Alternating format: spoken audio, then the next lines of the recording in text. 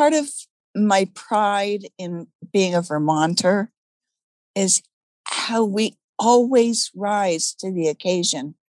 No matter what's happening, people just rise up and take care of each other. I can't tell you how wonderful it is to be in this community, in this state, in this region. You know, the way folks just take care of each other without even needing to be asked. They see a need and they jump up. Hello and welcome to Vermont Untapped. That was mask maker Vicki Lamprin from Bennington. This is the second episode in our three-part Mask Maker series. In part one, we explored what led individuals to start making face masks and how that shaped their experience of the pandemic. We also met my co-conspirator and co-host, Textilian Eliza West. Hey, Eliza. Hi again, Mary.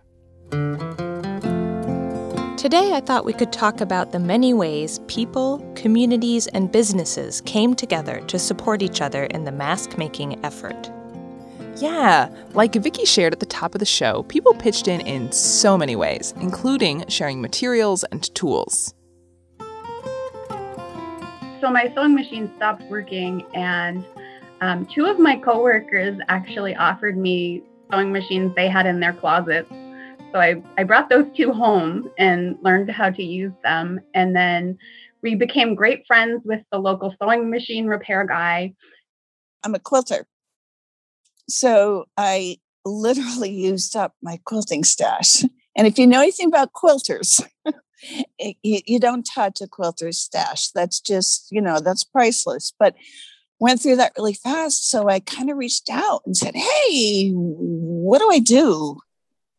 I would request on Facebook and I would say, if anybody's got stuff in their stash or you know of anybody who's got stuff, can you send it and can you pre-wash it? Everything was donated. I did have to pay for things like the nose pieces and the elastics and shipping and the filters. But it was really important to me to feel like I was giving back. But the community also donated, someone donated the 25 yards of adorable fabric they bought to make their child curtains, but he's already graduated from college now. Things like that happened a lot. So it was really beautiful how many people were just coming up with different ideas. In my filter design, I put up as a Google document online, and you could see thousands of people accessed it.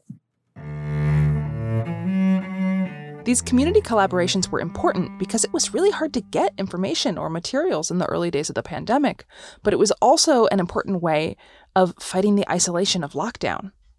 For the first several weeks, I thought I was the only person, and that was a terrifying feeling. But feeling like, that we're all in this. Anybody who can sew is doing this. We're pulling together.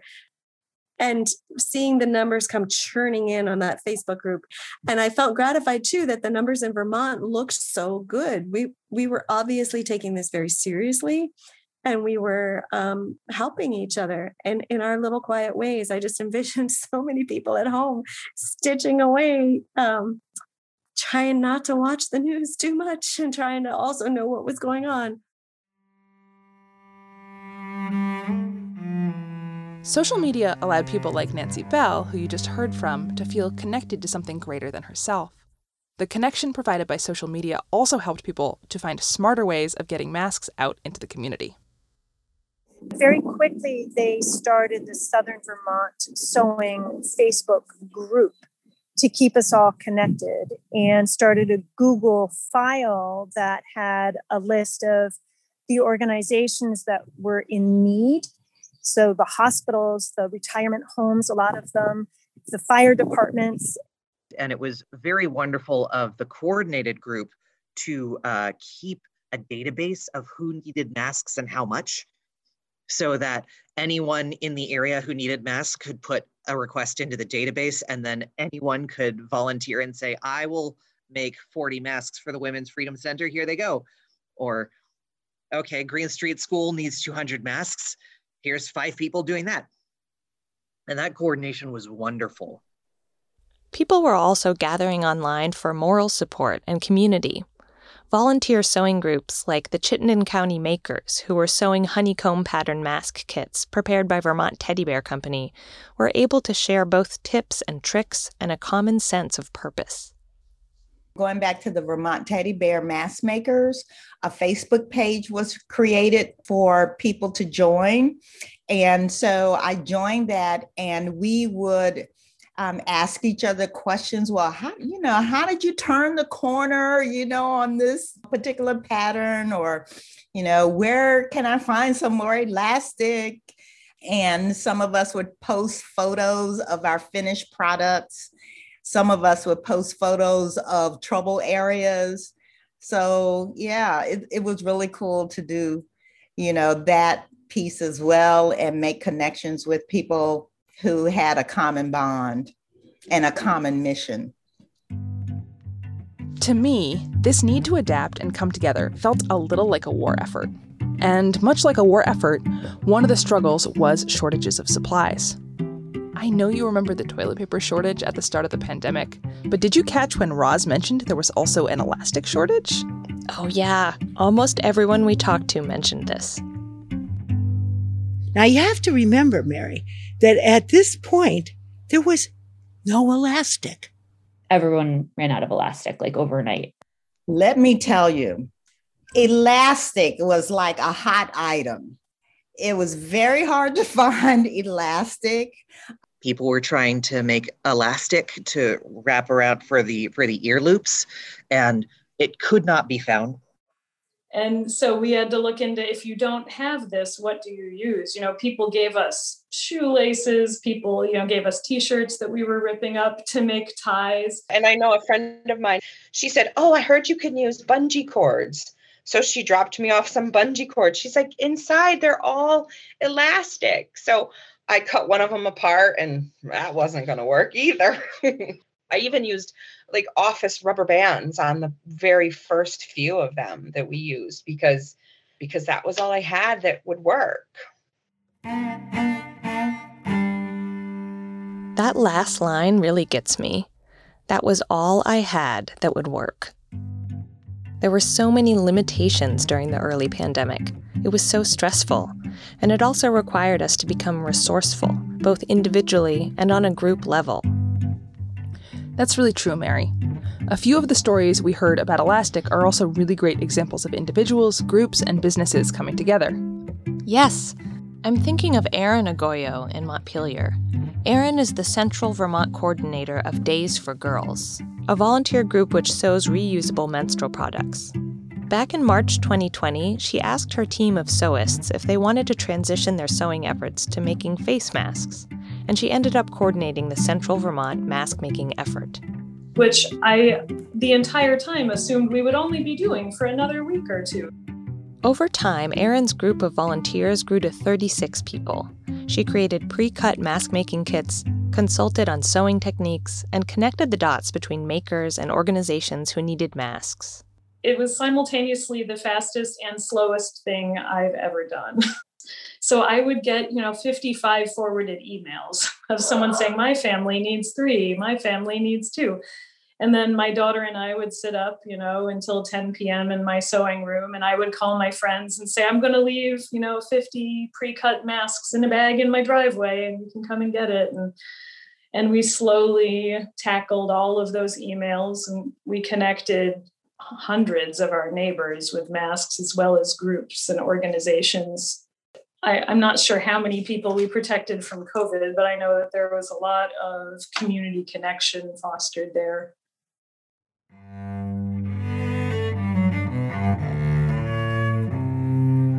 We met Erin through Mary Margaret Groberg, who owns a sewing and craft store called Notion in downtown Montpelier. We were 5 months old when COVID hit. So I was open for 5 months and then immediately closed for 3. While Erin was coordinating things from home, Mary Margaret was helping out with the supply chain. Though her shop was closed to the public for the first 3 months of the pandemic, the store's inventory contained what rapidly went from a handy sewing supply to a truly essential ingredient for masks. I carried elastic, and I think that from the day I opened, I had sold maybe a few dozen yards of it, but really it was kind of sitting there. I had bought it on big rolls, like 200 yards of white, 200 yards of black. And that had been sitting for 5 months. And Aaron called me over the weekend, I think probably like the first, like March 14th or whenever that was, and was like, I'll take everything you have. Like, oh, because she had kind of started, she was like amassing materials and like helping people find materials in this moment when materials were so hard to get. So she was like buying up every yard of elastic that she could get her hands on in order to serve as a distribution point for volunteers. That was the beginning of my whole life being about elastic for like a while. So I super lucked out in that the distributor that I happened to pick when I opened, somewhat arbitrarily, because there are lots of places that you can get elastic wholesale. This distributor happened to keep the gravy train running longer than others did. So I continued to be able to get elastic from them, and I kept doubling my order every time I got elastic from them. So since March 2020 to date, I sold 13,000 yards of just elastic. And that is not counting the elastic that we bundled into mask making kits, which accounts for another approximately 2,500 yards. And then we also made our own masks. So Notion in total was responsible for either the materials or the actual fabrication of almost 10,000 masks, which is crazy, but it just totally hit me like a truck. Like, who knew that this was going to be the thing?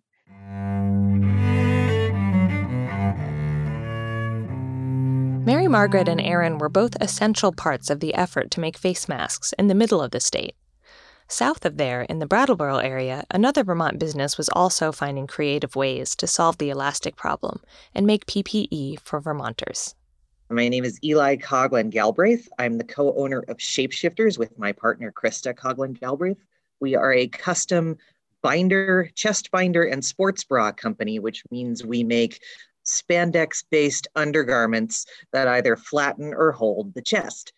The type of sewing that Eli and Krista normally did at Shapeshifters was pretty different from the type of sewing that goes into face masks. We worked in spandex entirely for 2014 through spring of 2020. It was pretty much all that we did. We do not sew cotton, but we have industrial sewing machines. So we could do bulk work really fast, and we could make a whole bunch really fast once we hit a rhythm and figured it out. Eli and Krista did a great job of pivoting their sewing from spandex to cotton. But it turns out that the material Shapeshifters usually worked with, though not right for face masks themselves, was a perfect substitute for elastic. Ah, elastic strikes again. Oh, snap. We here at Shapeshifters were able to fix the elastic shortage in our area because it turns out if you cut a strip of spandex thin enough and pull on it, it becomes essentially as good as ear loop elastic. So we literally just sliced up our scraps and our offcuts that were too small to make binders out of and turned them into ear loop strips for the local mask making group. That was my big contribution is I have stretch fabric. You need a stretchy thing. Have a stretchy thing here. Shapeshifters really came to the rescue of many other sewers in the area who were trying to get masks on faces. As a small business, they were also able to connect and coordinate on a larger scale with other local businesses. At one point, I sold a whole 50-yard roll to Vermont Glove because they were going to go ahead and slice that into strips for their big bulk mask making operation. And, in a normal time, you don't cut a whole roll of fabric into strips, but it was what we needed in the moment, so we did. Vermont Glove made masks.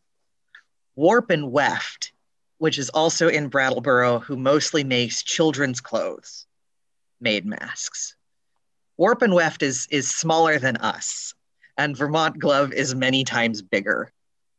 There was a span of time there where Warp and Weft got an order that was too big for their studio. So they sent them to us.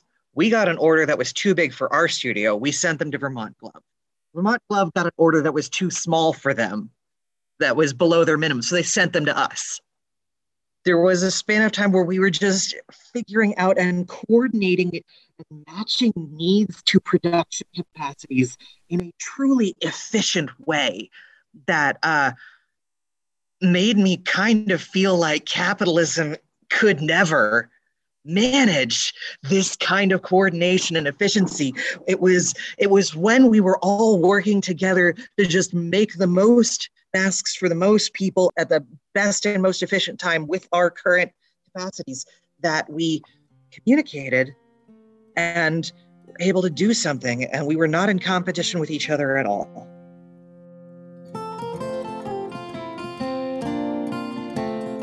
This community effort to adapt and collaborate in order to make masks isn't something you could have organized on a national level, even a state level. This was a moment where localized, grassroots efforts really shone. We were just all doing our best. It was incredible.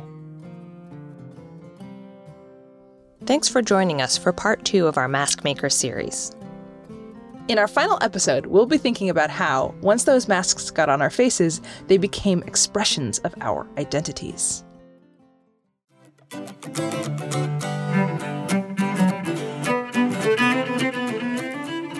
In this episode, you heard the voices of Vicki Lamprin, Tammy McNamara, Nancy Bell, Serenity Smith Fortune, Aaron Agoyo, Eli Coughlin Galbraith, Roz Whitaker Heck, Mary Kay Shernock, Mary Margaret Groberg, and Jennifer Matthews.